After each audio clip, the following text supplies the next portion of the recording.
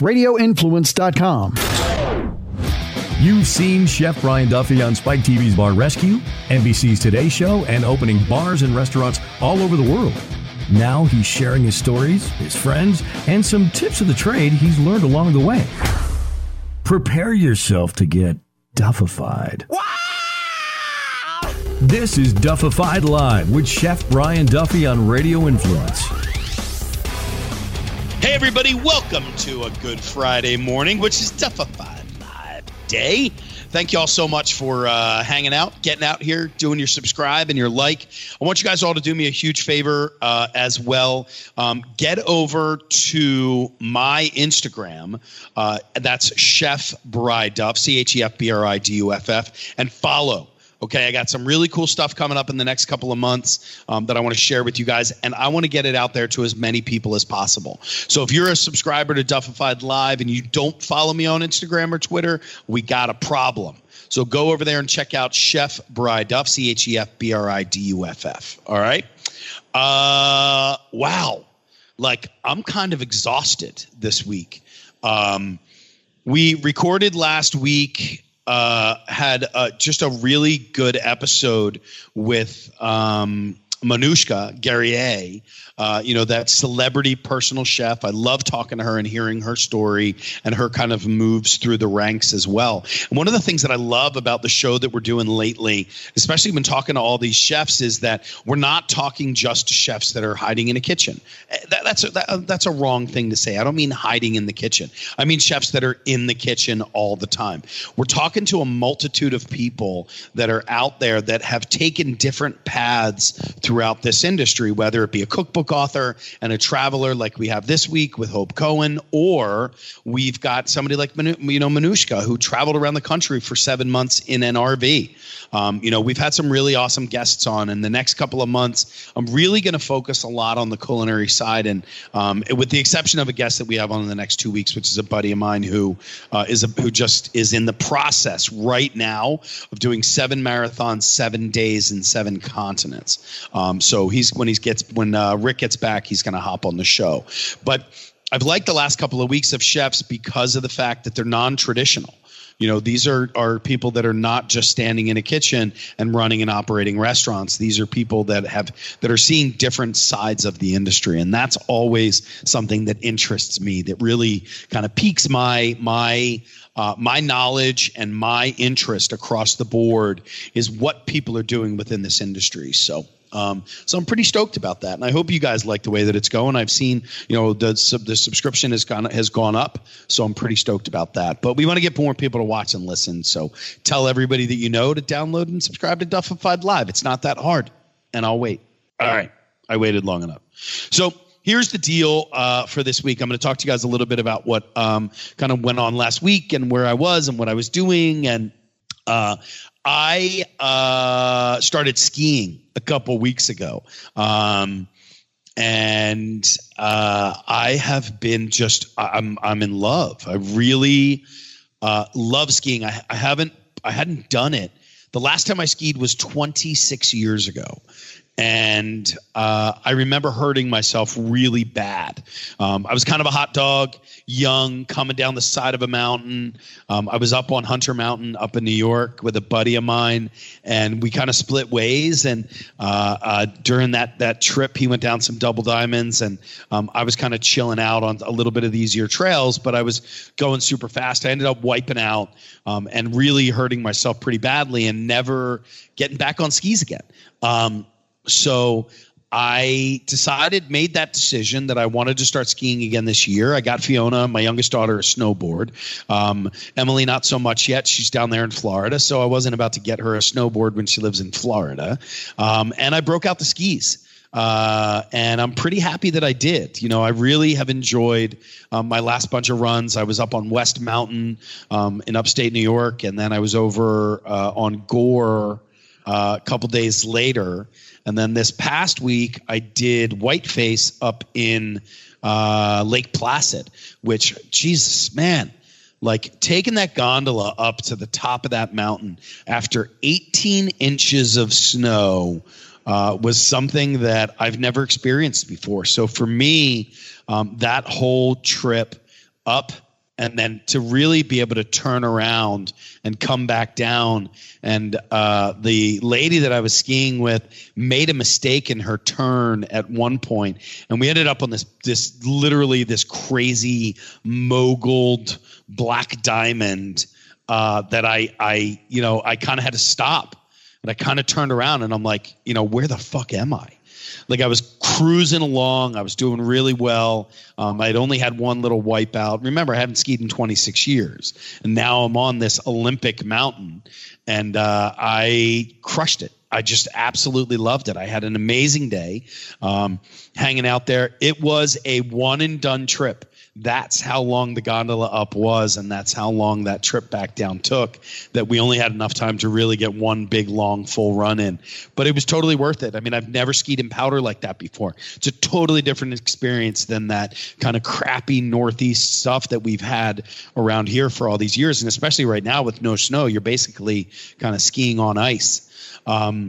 But I'm really glad to get out there. It's a great exercise. I love that cold wind, that cold air just flowing through my body. It's so invigorating, and it just gets me super pumped up for what's next in this lovely sport that I really have really fallen in love with again. I mean, I really enjoy being out there, with the exception of the boots. The boots just blow. I'm not a boot guy. I hate them because I've got bad feet. I'm a chef. I've been standing for, however many years, in the kitchen, not taking care of myself. And it's taken its toll in the last couple of years. I got some shitty feet, boys and girls. And as you've seen, if you follow me on Instagram, you've seen I'm getting cortisone shots and having my feet checked out all the time because I'm really trying to fix that problem. So, but we're getting there. And I'm excited because I'm taking my boots back in. We're going to get them refitted. They say give it a couple of runs before you really want to make some changes. So I'm going back in. I'm getting refitted for my boots. And Fiona and I, my youngest daughter, her and I are just the two of us. I've been looking forward to this for the last couple of years. Finn and I, not that Fiona and I don't spend time together, but her and I are going to head up to the mountain. We're going up to Montage up there in Pennsylvania, Scranton, PA, my old stomping grounds of where I learned how to ski. And Finn and I are going to get up there. We're going to play around a little bit. So I'm pretty stoked about that. Restaurant food wise, guys, hey, I'm going to be honest. I went to a wedding this weekend, and I'm not going to talk about the location. There were some struggles. The kitchen had some struggles during this probably 150 person wedding where 3 of the tables ended up waiting over an hour, almost a full, not over, but about a full hour before we got our food. So it was felt really bad for the staff at that point. At the same time, I felt bad for the bride and groom. I mean, it was not a cheap event, and to have to kind of do that struggle of making people wait, 3/4 of the dining room is making that move towards the dance floor, and that last bit of us are sitting down waiting for food. It's kind of a tough thing. I felt bad for the kitchen at that point, and but the worst part about that was that I drank too much. Sitting down at the table that long, they kept bringing me drinks. And I just kept sitting back and wasn't paying attention. Next thing you know, I was a little banged up, hit that 10:30, 11 o'clock time frame, but it didn't stop me from dancing up a storm. I have a chapped lower lip from my white man overbite, and I got some burning thighs from skiing and dancing up there. I ended up going outside to they have an ice skating rink out on the back, and I watched a bunch of kids playing hockey, and it was kind of cool. There was a kid, probably 6 or 7, who had come out of this little warming hut that they had. And there was another kid who was playing goalie. And the kid walked out of the hut with his mother. And he yelled over to the kid. And he was like, hey, whatever, we'll call him Timmy. He's like, hey, Timmy, I really liked playing with you today. Will you be back tomorrow?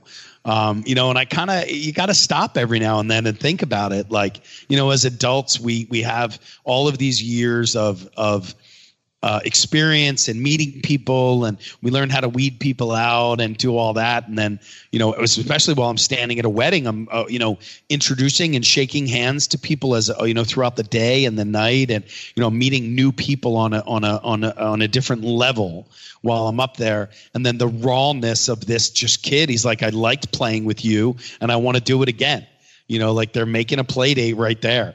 And it's funny because it kind of full circle came around to me today. Somebody had posted a meme of, adults, hey, I really like you. You want to hang out? No.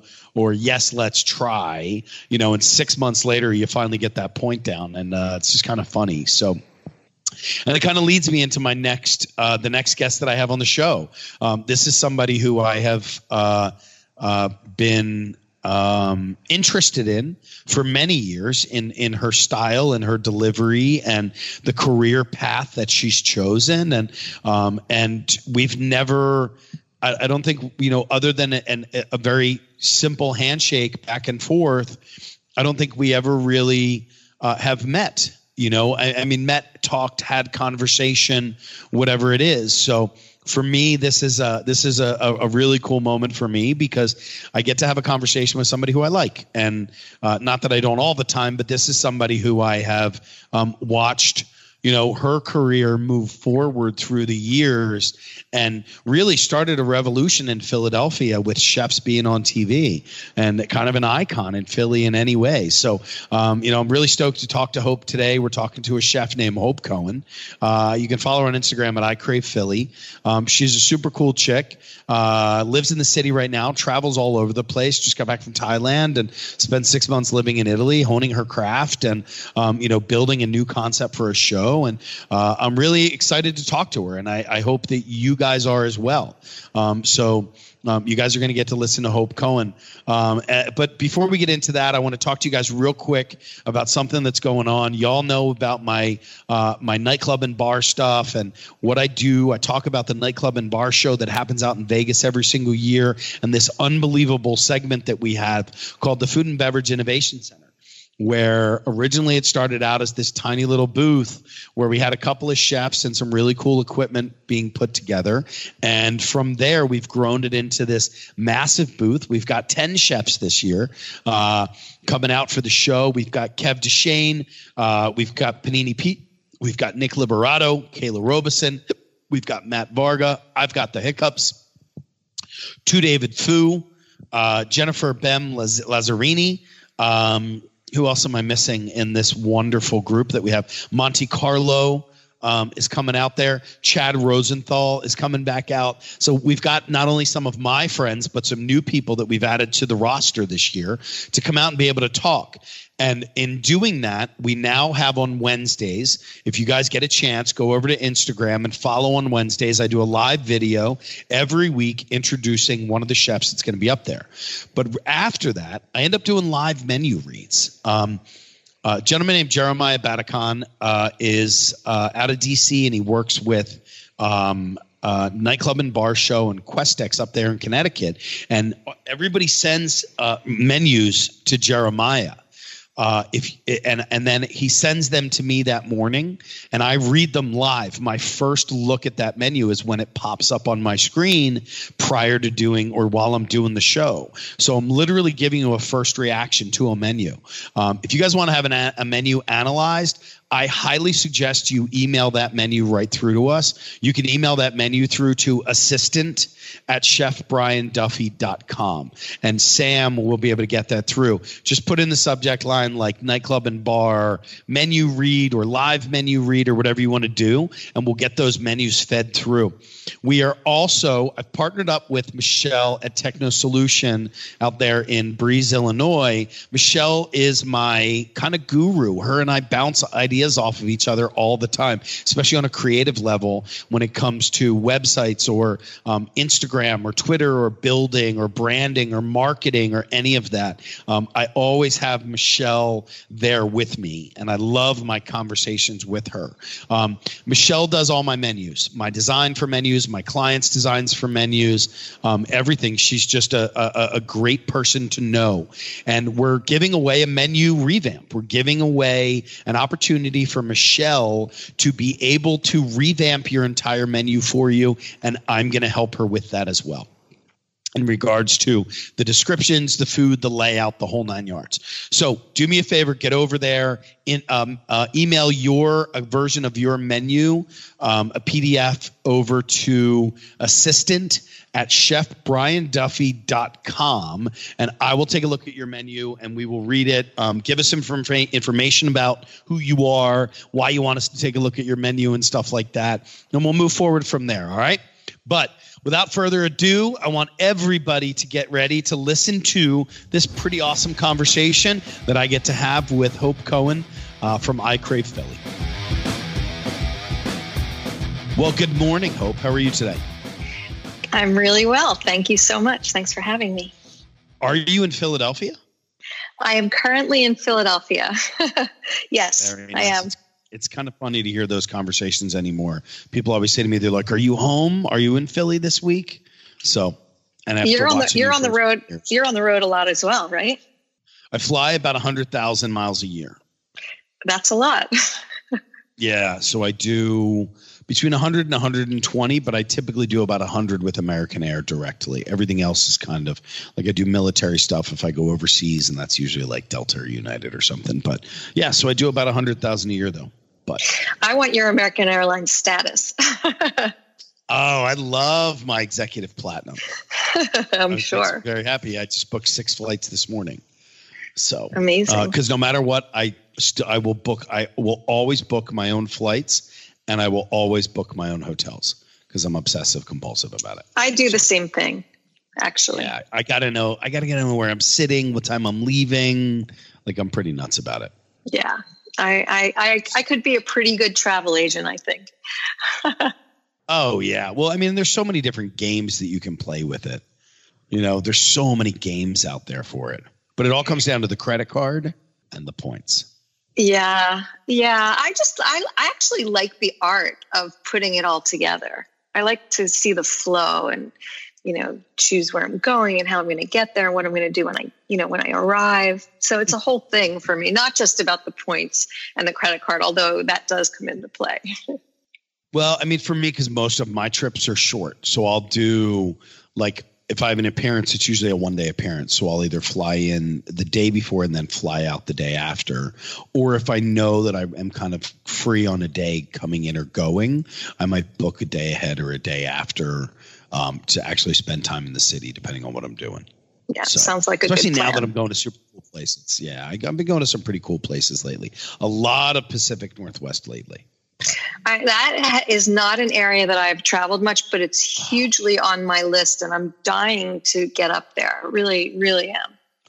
Well, there's the people are just an entirely different breed from anything because we live in the Northeast. We live in, the grand populace of the United States. I mean, everything is, 50% of the population lives within 300 miles of Atlantic City in our country. Which is that true? Which is everybody true? Laughs about. It is a true fact. I mean, think about it. We've got Boston, D.C., Philadelphia, Baltimore, New York.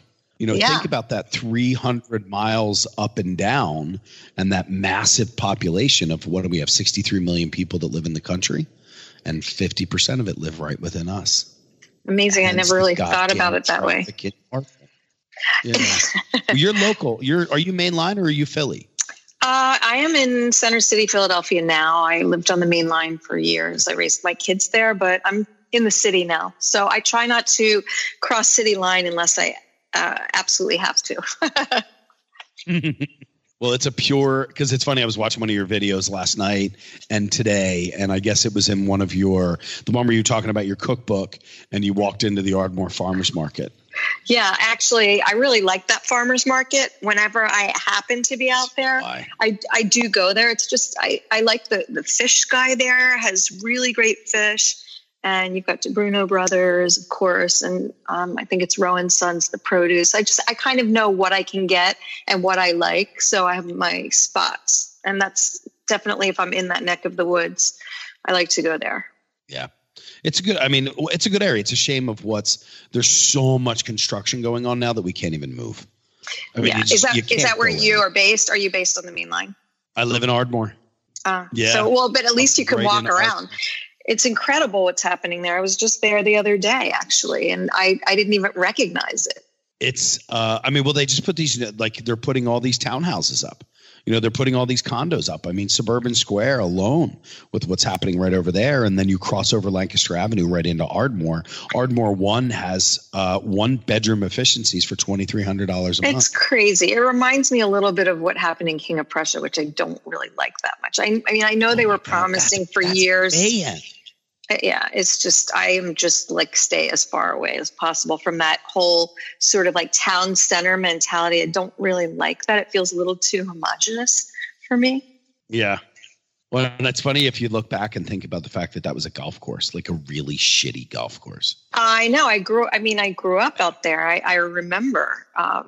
And so there's something charming about everything sort of being old and decrepit, but I understand wanting to modernize and make it an easier living, an easier sort of living story, but just not exactly sure. I'm sure it's all great for people that live there. Once the construction is over, it will be very livable for people that like that lifestyle. I'm not bashing it. I'm just saying for me personally, it starts to feel a little bit, too white bread.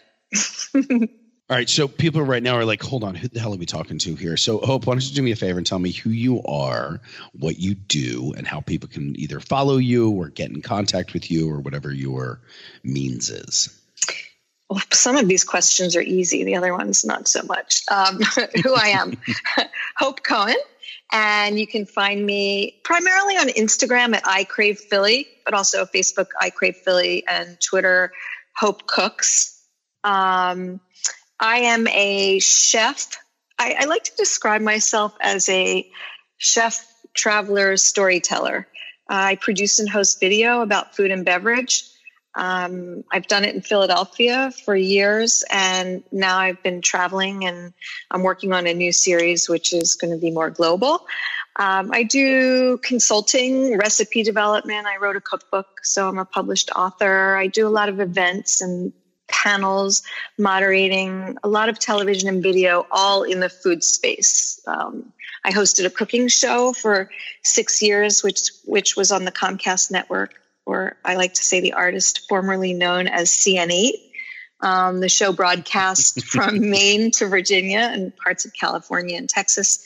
And then on that show, I filmed over 400 episodes and worked with really world-renowned chefs from all over. And so I worked at QVC for a while, selling products for about 5 years, all in the kitchen space.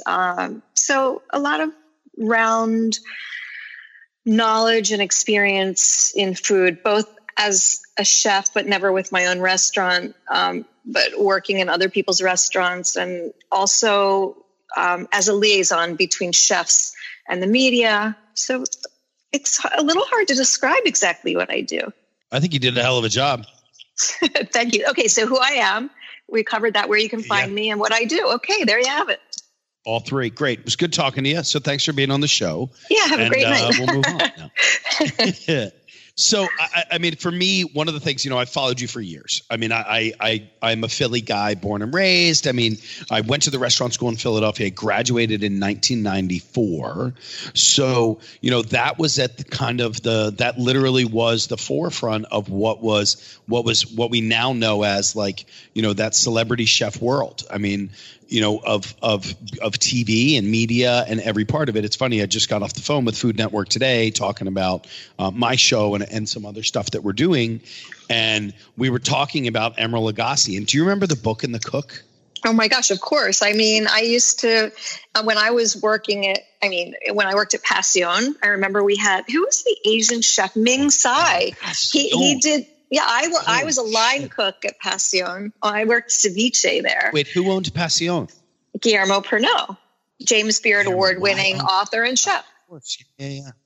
And before that, he had Vega Grill in Manayunk, which was groundbreaking. I mean, he had worked with Douglas Rodriguez, who, at that time was the only chef really doing Nuevo Latino food in New York City. And Guillermo was originally, nobody knew who he was, but his food was just so interesting. His restaurant was really the only restaurant that I would go and eat at where I felt like I couldn't go home and immediately recreate the dish. It was so foreign at the time. Right. Anyway, so Book and the Cook. I remember. Yeah. I do remember Book and the Cook. And we were talking about how the transition and what has happened these days. And I remember, and I don't know if you remember this or not. Do you remember when Emeril Lagasse was on stage for like one of the last Book and the Cooks and he didn't cook? I don't remember that. Where was that? Was that when it was at the convention center? That was at the convention center. Yeah. And I was on the team to help him prepare food. But we found out that afternoon that his contract from Food Network would not allow him to cook in an unsanctioned Food Network event. Wow. So that's when chefs began to be rock stars, right? Yeah, right around that time. Well, it was a little later than that. But I remember at that point being like, what the fuck? Like, how is it like everybody's here to see this guy? And I honestly felt bad for the audience at that point. Like there were probably 3,000 people. Yeah, totally weird. Totally weird. That'd be like me having a podcast, not talking. Exactly. I don't know if I was there. I don't know if I was there that year, but I do remember that Book and the Cook was huge in Philadelphia, and it was such a great event. And there were so many incredibly talented chefs that passed through Philly. I absolutely loved it every year. And it was a cool thing. It really was. And it was a great opportunity to showcase Philadelphia and what we had going on. I mean, there were we had amazing chefs coming in and out of Philadelphia. Not that we don't now, but I mean. No, we did, but it was sort of under the radar. People didn't know who we were. Like people didn't think Philadelphia was serious. Well, and it was like New York and LA. It was New York and LA. And that was all New York, Chicago, LA. And even Chicago, I don't feel that Chicago was a major play at that point. I mean, granted, we're going back a long time ago, but Chicago or New York and LA were those were the points. That's where you wanted to be. The food that was coming out of California was unlike anything that anybody had ever seen before. New York was this awesome melting pot. And then Philly started to kind of bubble up and really grow into it. And I remember one of the first years Jean-Marie Lacroix, or not Jean-Marie Lacroix, him and himself was his own force. But George Perrier really influenced a tremendous amount of it. Oh my gosh, George Perrier and as a chef, George Perrier, and right around the same time, Neil Stein as a restaurateur. I mean, they changed the complexion of Philadelphia so radically. And George, I adore George. I mean, crazy man, but I love him. He can cook like nobody's business. We did a lot of shows together, and he's so talented. Yeah, you guys did. I mean, if we're going to talk about George Perrier, sorry. No, go ahead. No, I was going to say, if we're going to talk about George Perrier, then we also have to talk about Chris Scarduzio, who came up under him. And I mean, so many people, Francesco, Martorello, there were so many great chefs that, Nick Elmy, all the great chefs that came out of Le Bec-Fin are just incredible when you start to think about it. I remember I used to work for Derek Davis at Sonoma. And there was a caricature that was done of the culinary tree in Philadelphia, and it had like Eliza Green, had Neil Stein, it had all those guys on there, and all of the underlings that had worked for them. They're amazing. I never saw that. Like, the lineage. Oh, it was great. It had to be. I mean, it was probably Philly Mag. It had to be. I mean, this was a long time ago. We're talking about. So this was in 2003, 4. So a lot of these chefs who have restaurants in Philly right now weren't even like adults yet. They weren't even. They were in school. Weren't even thought of. Maybe not even born. Jeez, they weren't even a gleam in an eye anymore. Yeah, exactly. Well, 2003. 2003. No, maybe not so much. Yeah, but in those earlier years leading in. So interestingly enough, about Derek Davis, it was at Derek Davis's house in Gladwin. I was at a pool party because our kids are the same age. Wow. And that's where I bumped into Guillermo Pernell. And I said to him at the party, I said, listen, your restaurant, Vega Grill, is the only restaurant that I walk into. And I really don't feel like I understand the food. I'm so intrigued because the flavors are amazing. Do you mind if I come and hang out in your restaurant? sometimes so I can kind of see what you're doing. And he was like, yeah, sure, whatever. And he thought I would never call him. The next week I called him and I was like, here I am. And he's like, oh, okay, come in. So I started going in, for a couple of hours once a week just to kind of watch what was going on. And then slowly he started giving me things to do. And then, I don't know, fast forward, one night a line cook didn't show up and he threw me an apron. He's like, here, come help us. And then I was hooked and I just loved it so much. And that's how I started working in the kitchen at Vega. And then, of course, he closed Vega and opened Pasión, and I went to work there. But that was how I connected with Guillermo, was through Derek. Yeah. Derek's a good man. I talked to him the other day. And I worked for him for probably 3.5 years, 3 years, I guess. At Sonoma. That was Sonoma, Kansas City. Did you work at Kansas City? Oh, my gosh. I used to go there all the time. Did we know each other then? I wonder. I don't think we ever really knew each other. I know who you are. I've followed what you do and what you've done. And, I did some cool stuff in Philly for a long time. And then, over the last 10 years, I kind of backed out of Philly. I opened 2 restaurants in Philly, the one that I have now. And I had another one that I closed with partners. I left before it closed. It was a weird situation, but I don't think we've ever really connected in the same world. And it's funny because we live, I grew up in Ballackinwood. We were basically on the same routes. Definitely for sure, right. Because we just were, but yeah. I know I've met you and I kind of feel like we should know each other better. We know all the same people. It's Philadelphia and it's the food world. I was just texting. Space now. I was just texting with your friend Ed Lindsley today. Do you remember Ed from Kansas City? No. You don't? Oh, he was a manager there, and then he was at the Four Seasons. He worked with Derek. Oh, wait. I guess Ed. He managed the fountain room at the Four Seasons, and then he was a food and beverage director at the hotel. But he started out with. Well, I don't know if he started with Derek, but. Amazing. I started at the Four Seasons. So you worked with Guillermo there? I worked with Tony Clark there.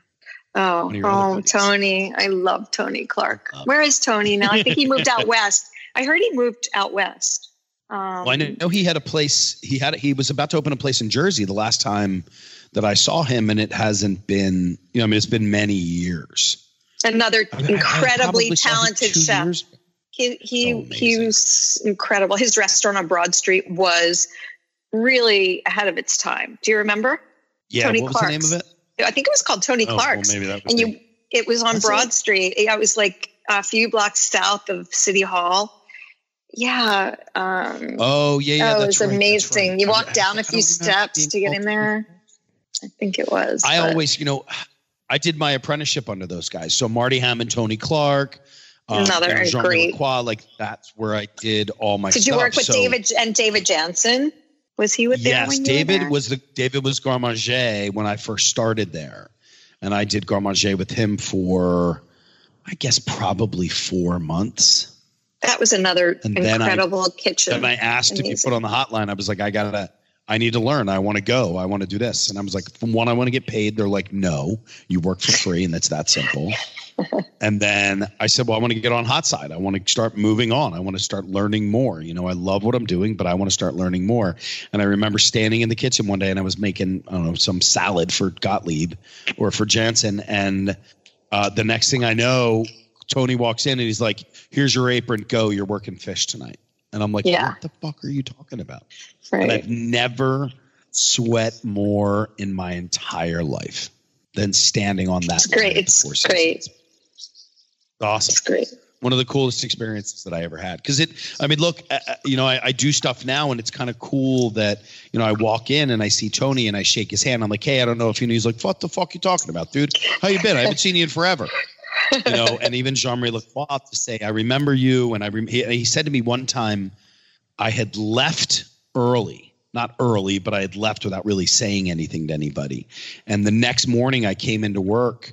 And when Jean-Marie Lacroix, when he walked in, he walked over to me and he said, is everything okay? I said, yes, chef. Why? And he said, well, you left without saying goodbye yesterday. Oh, he's such a gentleman. You remember that shit from a guy who doesn't get paid working in your kitchen. Like he was so, and at that point, that was such a pinnacle moment of what a chef is to me at that point. And unfortunately, it was ruined by some dickhead when I got down to Florida. But to me, that was the pinnacle of what a chef was. I mean, Jean-Marie Lacroix is a gentleman. I mean, in every sense of the word, and an incredible chef as well. But really, an extraordinary person. So, what got you into this world? I mean, what was like that moment when you're like, this is what I want to do? Or, I mean, did you go to school? Was there any training? What it is that you're doing? It's crazy, but which everybody asks it because culinary school is just so typical. Well, anymore. I'll tell you this. I really believe it started out when my mother bought me an Easy Bake oven at 5 years old. And I was so fascinated with the fact that I could mix up these little packages of powder with some water and put them in this compartment with a light bulb. And 5 minutes later, I'd have cake. And I was just like, oh my God, this is amazing. I would rip through those packages like there was no tomorrow. So I loved to cook from a very young age. And growing up, my mom will tell stories when I was 7 or 8 years old. I always wanted to cook dinner one night. And so they would let me do whatever I wanted to do. And so, I was making little miniature pizzas in a toaster oven before there was pizza quick sauce. My mom says that if I could have, had the foresight to take ragu tomato sauce in a jar and turn it into pizza quick sauce, I was the first one doing that. No one had ever heard of that, taking bread and toasting it and making sure it had the right crispness and adding the ragu sauce and mozzarella cheese and then toasting it. And even I would do hot dogs, and instead of just throwing it in boiling water, I would, make sure we had good butter, and I would fry it in the butter, and I would take Dijon mustard. I just had this thing. I loved to eat. I loved the way food tastes, and I loved playing with it. And so I really taught myself how to cook. I did not go to culinary school. In fact, I did not go to college at all. I've worked in restaurants since the time I was about 14. I think my first restaurant job was at the Bonanza Steakhouse in Wayne, Pennsylvania. Wow. But I really primarily worked front of the house. I wasn't cooking in kitchens. I was doing everything from, starting out bussing tables, waiting tables, bartending, and then I was managing. When I was into my teens, I was opening some restaurants and bars. And then I guess around the time I was like 19, I started a catering business out of my apartment just as something to do because I really wanted to cook and I knew I could do it. And that was crazy and it got successful, but I was working by myself and, cooking until 2 or 3 in the morning the night before in my apartment and like transferring, schlepping all the food in the trunk of my car to the venue. I'll never forget, I was doing a party once and my apartment was in Devon. It was a party. I think it was a cocktail party for like 60 people. It was a big deal for me. I'd never done anything like this. I was up the night before. Right. Everything was done, prepped, put into the trunk of my car. And I was driving from Devon, Pennsylvania to Center City on a Friday afternoon. And I remember I was cutting through West Philly because that was the least trafficked area. Best way to go. My car broke down. I had this like old, I don't know what I was driving, an old Volvo. My car broke down. I had to get to the party and set up. I was freaking out. I flagged down a taxi cab. I don't even know how I got so lucky. The taxi cab driver had a trunk that was empty. He transferred all the food into his trunk. He drove me down to Front Street where this party was, helped me unpack all this stuff. I don't know how I did this party. It ended up being, of course, an incredible success. And I was just like, after that, I was like, I'm fucking done. I can't do this anymore. I mean, I wasn't ready to hire a staff. I needed to either grow or stop. Sure. And so I stopped. But I really was, again, just working front of the house. I didn't get into working in kitchens until after my kids were born. And I wanted to do something. And I was teaching cooking classes from my kitchen in the suburbs when my kids were young, just as something to do to make some extra money. And all of my friends always said, you're such a great cook. You should teach people how to do it. So I started doing that. And so I was cooking from my home, but I really didn't get into restaurants until my kids were like 5 and 6 years old, and I was trying to figure out what to do. And then when I bumped into Guillermo and I started working in his kitchen, that really was the segue for me from front of the house to back of the house. And I was working in restaurant kitchens, and then I met Neil Stein and I started working with him. And then he introduced me to the guy that was the director of the cooking show, who one day just said, "Hey, you should audition. We're like casting for for a host for this cooking show." And I was like, "Cooking show? Like, I mean, I can cook, but I have never been on TV. I have no idea what you're talking about." And he's like, "Just come." And so it was kind of like a joke. I was like, "All right, I'll come and I'll do it." And I remember the audition was at the Fretz Corporation in Northeast Philadelphia. And I walked into where the audition was, and there were all these chefs there, and there were all these women who were like journalists and TV people. And I walked in, but I was the only one that had any experience cooking in the kitchen. And so he said, just pretend you're working with this chef and you're talking to the chef. I don't know. I got into the kitchen. I started working with the chef, and I realized, hey, like I can do this. Like, I know what it's like to be in the shoes of the guy that's cooking, and I could communicate with the audience. And all of a sudden it was like this moment. I was just like, boom, like I love this and I can do this. And so he hired me on the spot. And I think a couple of weeks later, I started hosting this cooking show. And we used to host 10 shows in one day, 10 half-hour shows back to back in one day. Yep. I would get there at 8 a.m. We would do 10 shows in the same day. I would have George Perrier, Chris Scarduzio, I did Morimoto, Danielle Boulou, Eric Ripert. I mean, huge names of chefs. And I would just go 30 minutes with one chef. They would be all prepped and come in and do it. Then we'd have like a 10-minute break it down, set up the next guy. And I would just all day long for like 10 hours be in the kitchen side by side with these chefs, cooking with them. And so over the course of like the next, 5 years, I had such incredible experience. I mean, I think people would have literally paid to be able to stand side by side with these chefs and cook with them. And it was a great education for me. And who was your first episode? I'm pretty sure it may have been Mark Vetri. And Mark had never been on TV before. I remember exactly what he made. And he was so shy. Wow. Yeah. He had just opened Vetri. What year did Vetri open? I wonder. No, I don't even know. Yeah, I'm on the Google. Yeah. Okay, good. Because I can't really put the numbers together, but I think Mark was one of the first chefs. Right. He made his spinach gnocchi. He made a spiadino with mozzarella and anchovies, which was unbelievable. And he made, I don't remember the third thing, but I do remember the spinach gnocchi. It was legendary. He still has it on the menu at Vetri sometimes. Those are fun. I love throwing shit like that on, like stuff that I've retro done in years. Just the classics. Yeah. Hold on, Mark Vetri first. Oh, first wife, wrong one. It's amazing what happens when you type in Google. So 2 decades, 2006. Wow. So I'm trying to think of. No, that can't be right. Could it be right? 98. Yeah. Because that makes 98, sense. 98, because then in 99, in 99, named one of 10 Best Chefs by Food and Wine. James it was right. Beard, 2005. It was right, definitely right around that time. Oh, God, 98. Yeah, I guess so. Yeah, because I worked with Derek in 2003. So, okay, that makes sense. Yeah, I just didn't realize it'd been around that long. That's amazing.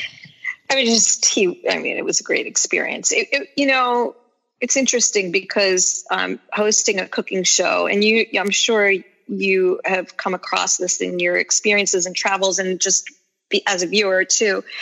Just because someone's a great chef doesn't make them a great personality on media, on TV, and on video. And so, every time a chef came into the kitchen with me, those were paid episodes, though.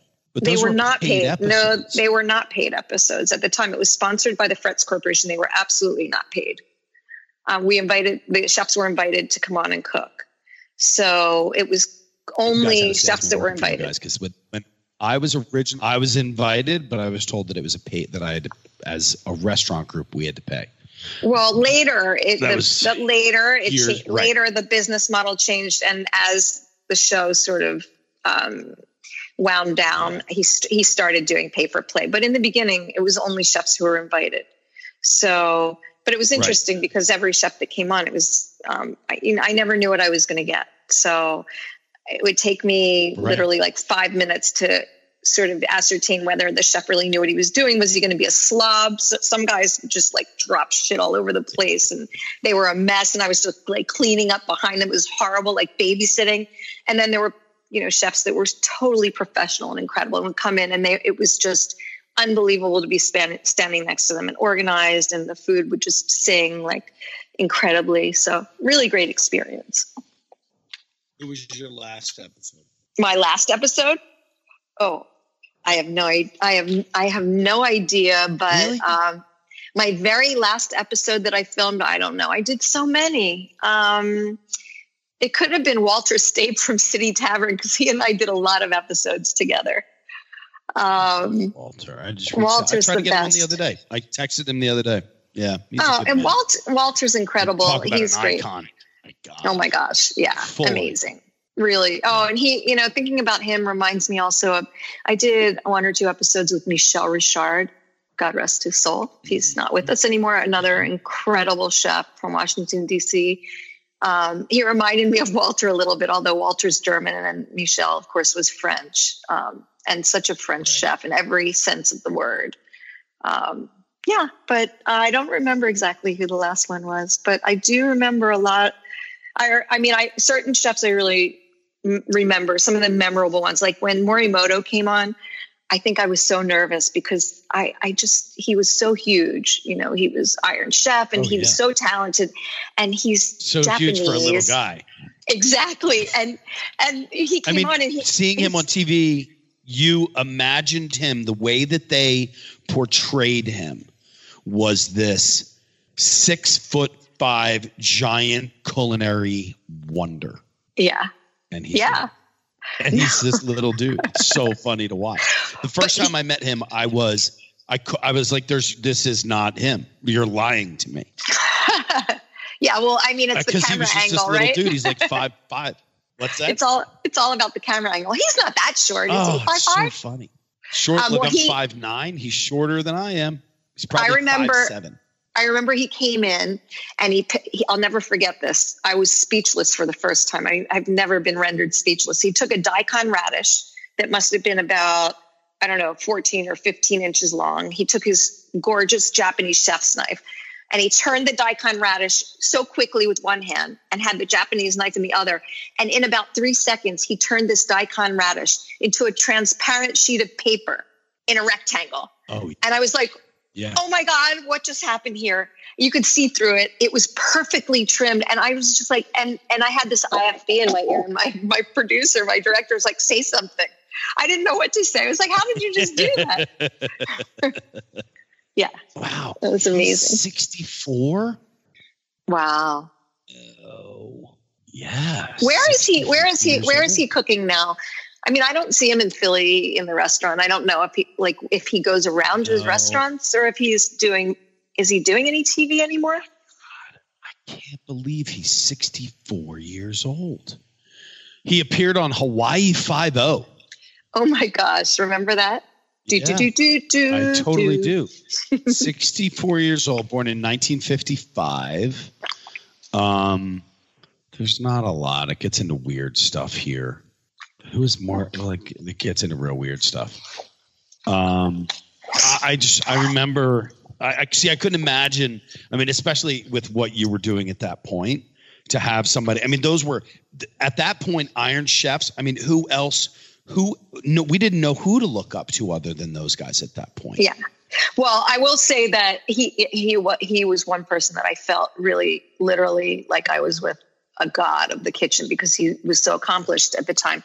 The other experience that really rocked my world on this when I was hosting the show is we went up to film some episodes in Portland, Maine, because the director of the show had a house up in Maine and he liked Maine. And he was friendly with Rod Mitchell from Brown Trading Company, who has he's a fisherman. Do you know who he is, Rod Mitchell? I know the name and I know a little bit of the reputation. Yeah. Brown Trading Company is this incredible fishmonger from Portland, Maine. He's got a store there on the waterfront, and he's a fisherman. He catches all of his fish, and he was selling fish to Danielle Ballou and Eric Ripert and David Pasternak in New York. And so he had an incredible reputation.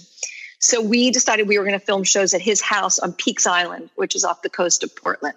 So I went up to film these shows. We did shows with Eric Ripert was there, Danielle Ballou, David Pasternak, and Rod Mitchell. And we filmed these shows at his house on this little island in the middle of the bay, the Casco Bay in Portland, Maine. And incredible experience working with these chefs who were, really internationally acclaimed, and just being in the kitchen with them and doing what we did, standing by their side. It was incredible experience, great education, informative, and really, these are the chefs that I've looked up to and have such an incredible amount of respect for. They have amazing restaurants, and I felt really lucky and proud to have worked with them. And I had so many experiences like that. Philadelphia chefs and chefs from around the world. So that was great. That portion of my life was really fun. I was really happy. I thought, I'm doing this job and I'm getting paid for it, and I love what I do. That's when it's fun. Exactly. Do you think that show would still be as prevalent now? Because it was a big deal.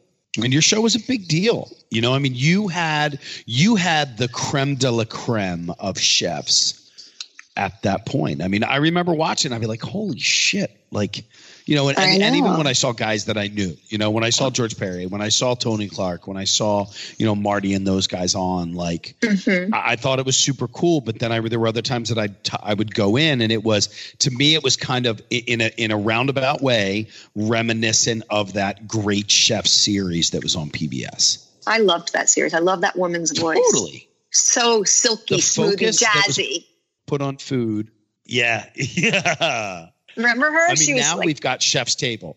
Yeah. Chef's Table has taken that and done an unbelievable job with it. Amazing series. Well, I think that at the time that show was really different because it was really about the chef and what went on in their head, and they could come on and cook whatever they wanted. So it was really about what was going on in the chef's head. So I think at the time it was really interesting. And honestly, I think that I brought a lot to the table, so to speak, because I understood what was going on from both angles. But I do think that the concept got a little bit stale. And I think that had the director changed some things about it, it could have stayed really, it could have stayed interesting, but I think it just got stale. I think it got boring. I think people got tired of watching because it was old. And the whole dump and stir kind of cooking show, like people were getting bored. They wanted more experiences. They wanted more drama. It started to become reality. And this was, I just don't feel like he was flexible enough to really know that he had to grow and learn and change in order to keep it current. Sure. It's my feeling. So what would you do differently now to make that show current? I probably would do more on location. I would probably go more on location. I wouldn't be in a studio, and it wouldn't be all dump and stir. So, I probably it would be more, I am working on this concept for this new show, and it's just more experiential. It's like where do you get the food? Where do you source it? I think people are more interested in the journey of the food and not so much in walking into the kitchen and how do you cook this? Where does it come from? What do you do with it? What do you do with it after you cook it? How do you enjoy it? What's the one? I think it's a whole process. And so, I think just getting it out of the kitchen and on location would change it. But, I think that also camera people would have to be a little more creative. At that time, it was like, we had 3 cameras, but they were all in the same place. I mean, there was one guy that was walking around in the food, but I think, it just would have to be a little bit more visceral and real and in your face. It was, that was the look of all of the shows at that point. I mean, it was that 3 camera shot, that host asking questions, chef talking, camera from above. Exactly. The pour and, and stir. So exactly. But I think that I believe that there's still a huge need for that. Now everything's broken down. Everything is 30-second clips. We do everything super fast. That technique is almost on the wayside compared to tricks and tips. All I ever see anymore is tips and tricks. I think people are still interested in watching people cook. I think that the shows all went in the direction of drama and reality, and they wanted to see people cry and chefs, punishing people. But I think people are actually interested in watching the art of cooking. And I think that there is space for something that's well done and not rote, and with the right personality and the right setting. I think there's space for that. Definitely. Totally. The Food Network wouldn't exist. But I do think the Food Network sort of got away from that, it's got away from cooking and got more into drama and reality. Yeah. Sure. And so maybe there's room for it to head, back in that direction again.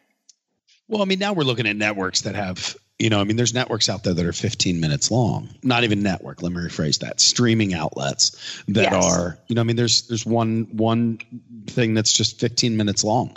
My brothers own a production company in LA, and they, these are guys who won, James Beard Awards and Emmy Awards for their show that they did with Emeril Lagasse.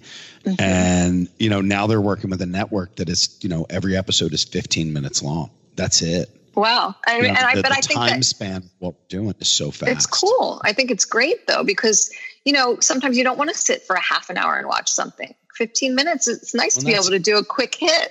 This is a conversation, honestly, I had today with my manager and my agent. We were having a long conversation about this stuff, about the fact that, we are all vying for that 1 to 2 hour time slot.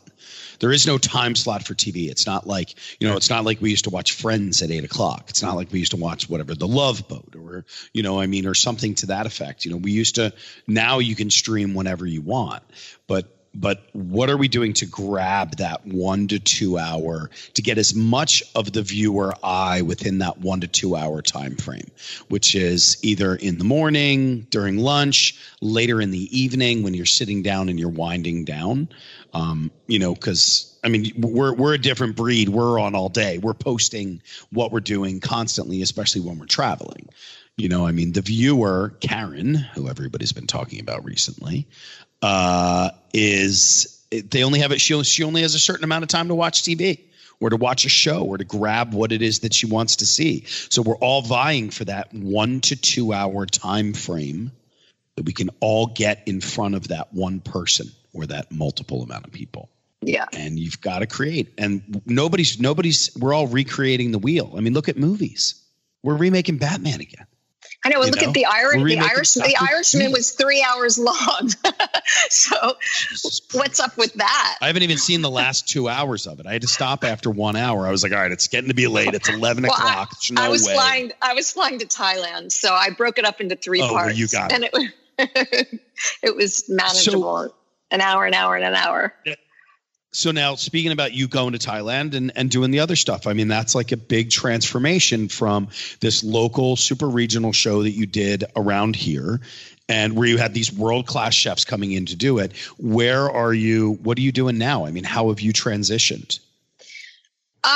Well, like I said, I'm working on this new concept, and I'm traveling more and I'm filming things on the road. I produce and host a lot of my own material. And I was doing the Crave Philly episodes, which were 2-minute episodes about what's kind of happening in food and beverage in Philadelphia. And they were broadcasting in the back of taxi cabs in Philly. And that was more kind of about restaurants and like what's cool and where should we go, and or a distillery, or, who's doing what.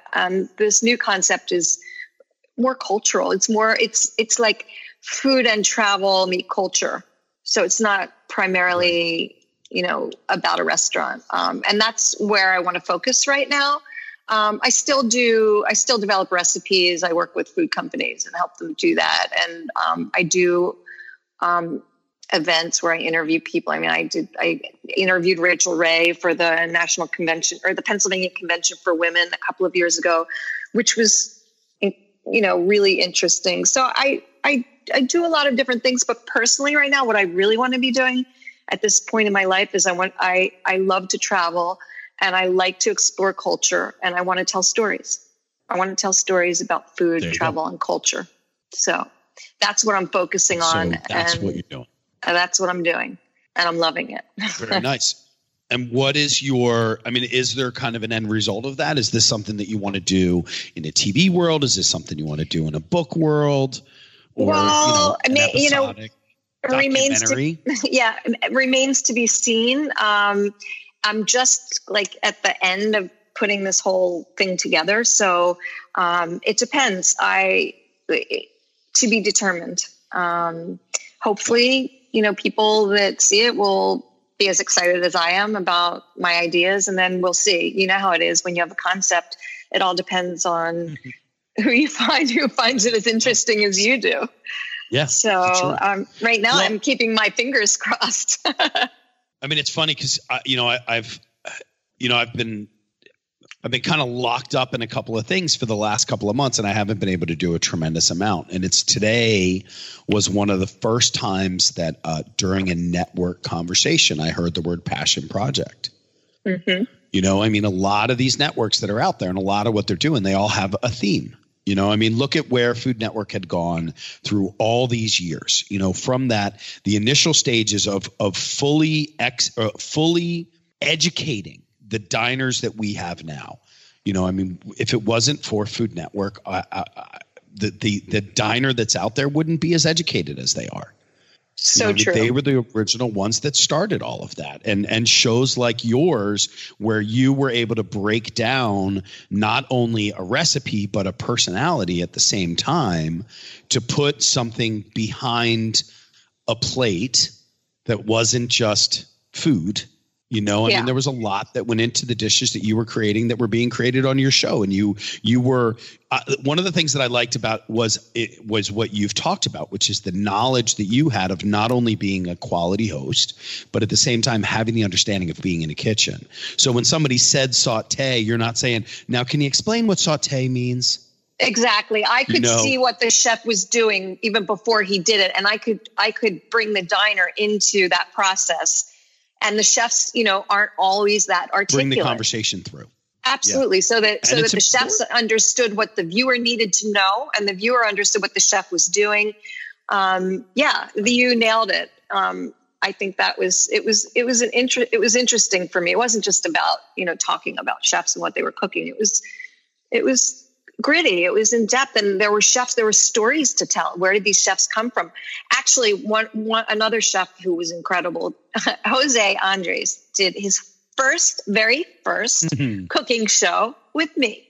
He had never been on TV before, and he was nervous as hell, but also incredibly talented and passionate about what he did. I'll never forget, he filleted a tomato, and he took the seed, the pouch of seeds out of the tomato. And I'll never forget how he described them to me, and that feeling of the seeds and the gelatinous aspect of it on your tongue and in your mouth. I mean, we were like making love to this tomato, and it was incredible. And he was just a pleasure and a joy to work with. I adored him. We did a couple of shows. And I mean, look at who he is now. Like, he's like this huge worldwide force. Exactly. So yeah, those were pretty great experiences. But I love being on camera, and I think I'm good at it. I love being immersed in food. It's, what I know, it's my passion. It comes to me naturally. And so it's what I'd like to continue doing. Obviously you get it. It's what you do. Yeah. So it's one of the things that I've had a lot of fun with is kind of the way that I've changed. One, not only the way that I operate on a business sense when it comes into kitchens and stuff like that, but also the way that I do my TV and my delivery of stuff. But the big thing for me is the knowledge that I now have of food. I just wish to God that I would have had that I wish I would have had that at certain points earlier in my career. And I just don't think that it was as readily available. You know, I mean, now the ability to just look something up and go as far into it as you want. You know, I mean, I can Google, you know, what do you do with the seed of a tomato, and be able to break that down into, you know, now I've got a tomato seed confit that's happening. I mean, there's literally, you know, what we're doing with food is limitless. There is nobody on the planet at this point right now that is recreating the culinary wheel. No, and I'm excited it's funny for when that starts to happen. I mean, I think there really isn't anything that hasn't been done. I mean, I know that's not true, but so many things have been done. It's just a variation on a theme. But I could Google something because I have an idea. And, you know, I use the internet. I'm sure you do. You know, you Google something, you have this idea, like, I wonder what's going on. And then I'm always amazed at how much shit I find and people who've already done what I thought I was going to do that was so novel. So I just think there's always space for creativity, but I also think, you know, we're not reinventing the wheel here. It's just, you know, people's creativity and their competency in combining flavors and profiles, and, you know, everybody does it a little bit differently, and, you know, how they present it and where the ingredients are coming from are going to taste a little bit different. I think there's room for that creativity. But I also think that nobody's really doing anything new and novel at this point in time. Oh, I agree. I mean, except who's the guy? Who's Ferrar's? Was it his brother? Brother? Yeah. I mean, maybe in Spain they're doing new and novel things. Come on, yeah, that's true. I mean, but that's. Or you know, Shola. Let's talk about Shola. Shola's doing new things all the time. I mean, yeah, he is. He is. I haven't seen him in years. I had sat and had a tasting with him one night. I mean, he actually is one of the most creative people that I know in food. I love, you know, following what he does. Yeah. But for the most part, I think that, you know, most people are, I guess it's not true that nobody's doing anything new. There's always something new, but, yeah, you know what I mean? No, I totally do. I mean, you know, there are a lot of people out there that are doing some pretty awesome things, but I feel like we're doing a lot of that kind of recreate, you know, that I think we're doing the same play on a lot of different things. But I think that we're at an unbelievable point in food, and we have been in the last really kind of 8 to 10 years. Well, we have access. Super aggressive. Oh, yeah. Yeah. I mean, look, in the totally. U.S., let's just talk about ingredients in the U.S. We now have access to quality food, which we didn't always have. You know, we didn't always have quality ingredients. And now you can get anything from anywhere at any time. So the possibilities are endless, which is exciting. Yeah. So what's kind of your go-to meals these days? So I mean, my first love is Italy. You know, I spent a lot of time in Italy. I was living there last year for 6 months. I was living in Rome. I was studying Italian because I've done some events there, and I really wanted to learn the language a little bit better. And I just love it. So my go-to is really Italian. And so for me, like, there's nothing like a good plate of pasta. I like simple food, and my philosophy, and when I wrote my cookbook, this was the philosophy of my book, and it's just the way I like to eat. And that is, when you have, you know, quality ingredients, you don't need that many of them in order to make the flavors shine. And so I tend to, you know, eat pretty simple food, but flavor forward, healthy, not diet food, but just, I mean, a great steak, an incredible fish, like, you know, raw seafood that's at its prime. Like, give me there's a guy at Head House Market, Rittenhouse Square Market, who brings scallops from Barnegat Bay on the weekends. And I cannot buy scallops anywhere else now. I get them home, and I start eating them raw with a little bit of salt and maybe a little bit of lemon. And I can't even keep them to cook them because they're so fresh and so good. You know, I'm like restaurants in Philly. We have so many ethnicities of food. So, you know, you really have your pick. Asian, you know, I love Asian. I'm always craving Asian flavors. Yeah, so am I. That's like my go-to these days. Yeah, and not just Asian, but Chinese, Japanese, Vietnamese, Malaysian, Korean, Indonesian. Yeah, I mean, I find that when I do, I'll go to New York, and I'll start to pick neighborhoods, and I'll just start walking through the neighborhoods, and I'll just start grabbing a couple things. I did it in San Francisco a couple weeks ago, and I ended up in this awesome little Filipino spot. Amazing. Tiny 6-bar stools, me by myself, a couple had walked in and sat down afterwards, and they ended up ordering a couple of things, but it was really just me in the restaurant with the chef at that point and us having a simple conversation. And the next thing you know, I'm there for 2 hours. Amazing. And I'm just sucking back the menu as much as this guy wants to play. So I'll try to find little pockets of stuff. Those are the best ways to eat. Yeah. And what about in Philly, in Philadelphia, we really have an incredible Mexican community, and the Mexican restaurants are really starting to be amazing. The choices. Hold on. We had a blip there. You said in Philly, we have this Mexican community, and the Mexican restaurants are really incredible. And you can find these, I see new places all the time, these little holes in the wall that are amazing.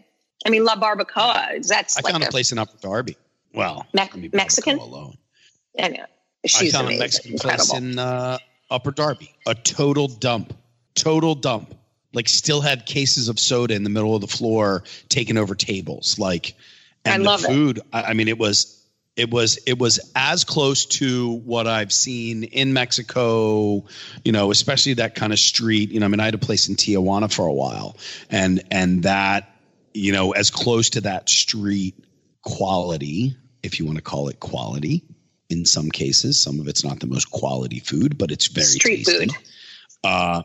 Yeah. And that's what I found at this place. They had a menu on the wall, but the menu wasn't available. They only had, they had a special menu that had 15 items on it.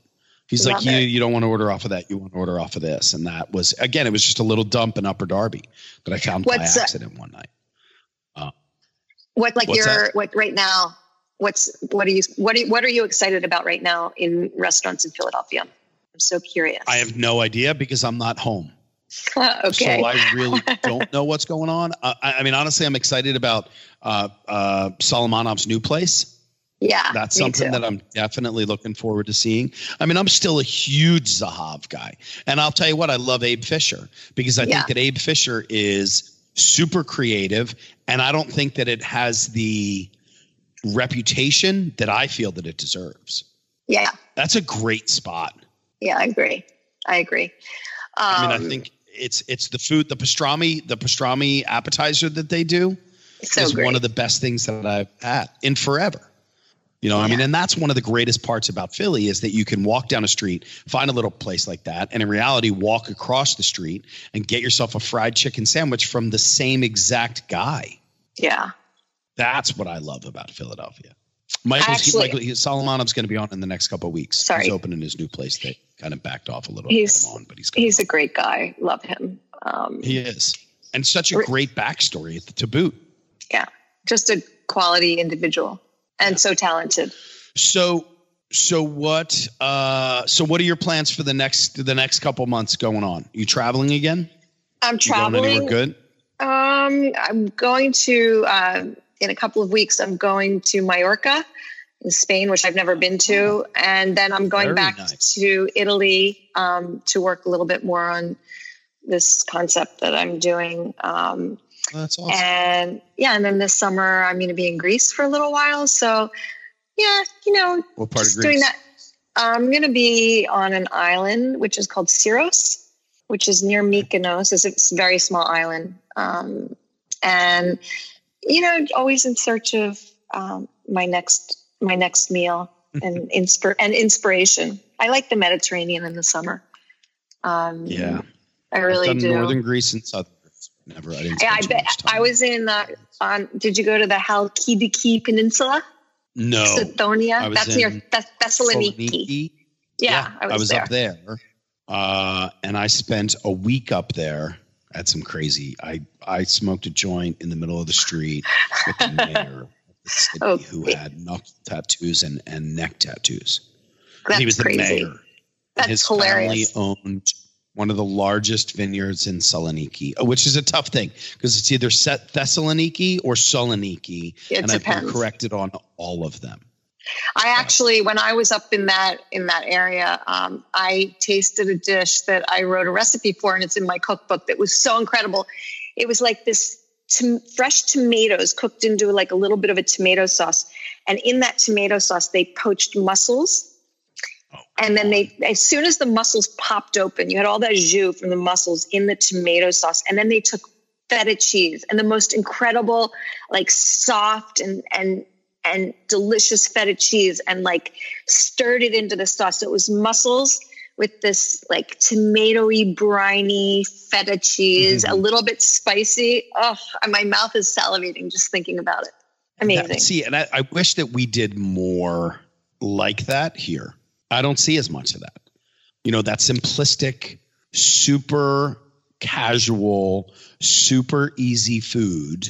Small plates. I think that we overdo it. I think first off, as Americans, we overdo it anyway. Look, I own a barbecue spot in Philly, so I'm all about overdoing it. That's what we do. The bigger is better. The more money I make.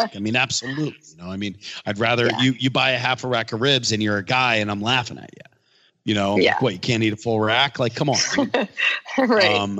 But then the way that I eat when I go out is completely different in regards to that. And I'm not an entree guy in any way. I rarely order entrees if I'm out. I'm a small plate appetizer guy across the board, as much as I can get into one little sitting so that I can have a huge flavor profile and get that to me is the way to eat. You want to taste more. You want to taste things, and if you get a whole plate of food, I get bored after a couple of bites. Like, okay, that was great, but on to the next. Well, I do these appearances where I go in and I do these super high end demos, and one of the last ones that I did for last year, one of the women who was doing the marketing for the whole thing, she's like, "Chef, we have a group of people that are ready to go when you're done." And I'm like, I have no idea what the fuck you're talking about. And she's like, well, we heard that you like to do 4 or 5 restaurants after you do your thing with us. So we have a group that's going to go with you tonight to wherever you've picked. And none of them have eaten today. And I've never felt more pressure. And I was in like Boise, Idaho.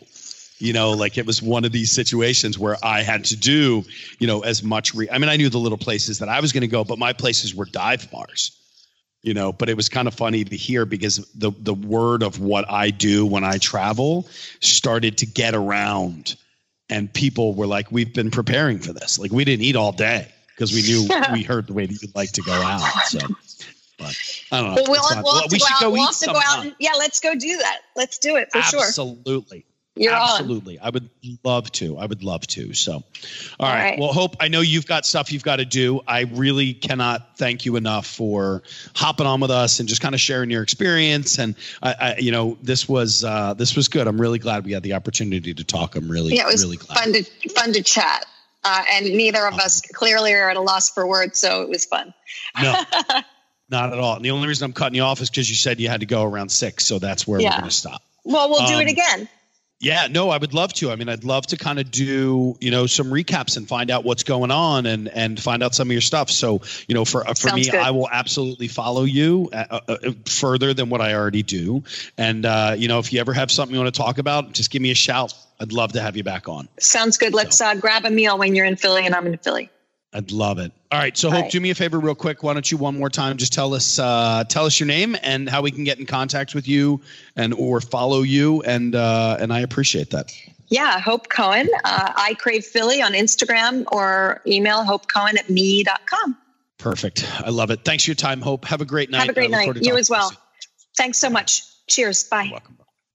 So there we go. Hope Cohen. Look, I've followed Hope for years. She was pretty instrumental in a lot of the chefs in this area as I grew up in this scene. I mean, in the food scene. I mean, she was one of those things. And, I remember watching those episodes. I remember seeing Hope on TV and seeing the chefs that I knew. Guys that I had worked with in the past who were either my chefs or, the sous chefs that I was working under while I was kind of growing up in culinary school and moving forward throughout my career. That was pretty awesome to do. So Hope, thanks so much for coming on. I really appreciate it. And everybody who's out there, you can find Hope Cohen at I Crave Philly. Or get over to her website. I mean, I know she's got, let me make sure I'm pulling up the right site here. Hope has a book that is out that is, hold on. Where did it go? I think I lost it. I'm just not good at this stuff, guys. I'm not the technological guy on here. Hope does have a book that's out here that I love. I just can't find it right now. So I'm going to do this. There we go. Anyway, I'll put it up on the links for everything. But check her out. She's pretty much a badass in Philly, and I'm a big fan of it. So everybody do me a favor and get out there and follow her. Follow the people that I work with as well. You got to go over to radioinfluence.com and check out the boys. The multitude of podcasts that these guys have put together is unmatched. Jerry and Jason are just crushing it in the podcast world, and it's really something neat to see, and I'm really glad to be a part of it. So get over to radioinfluence.com. You know what I'm going to say. You got a 100% chance to know if you don't ask. So get over there and talk to the boys. You got an idea for a podcast? It's a 50-50 shot. It's the best that I can say on that.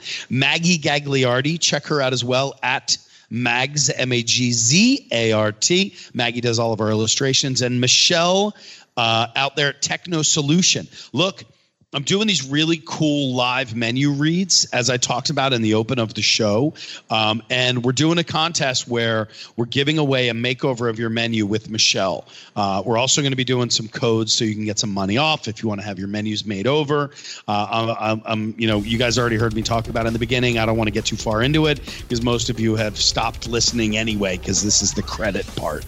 But get out there, everybody, and check out Techno Solution as well. Thank you so much for hanging out with us this week. I really appreciate it. Do me a favor, go out and just be nice to people, man. It's not that goddamn hard.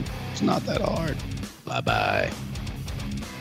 Didn't get Duffified enough? Follow Chef Brian Duffy on Facebook and on Twitter at Chef BRIDUFF. Look for the blue verified checkmark to get exclusive content and to see what's coming up on next week's show. This has been Duffified Live with Chef Brian Duffy on Radio Influence.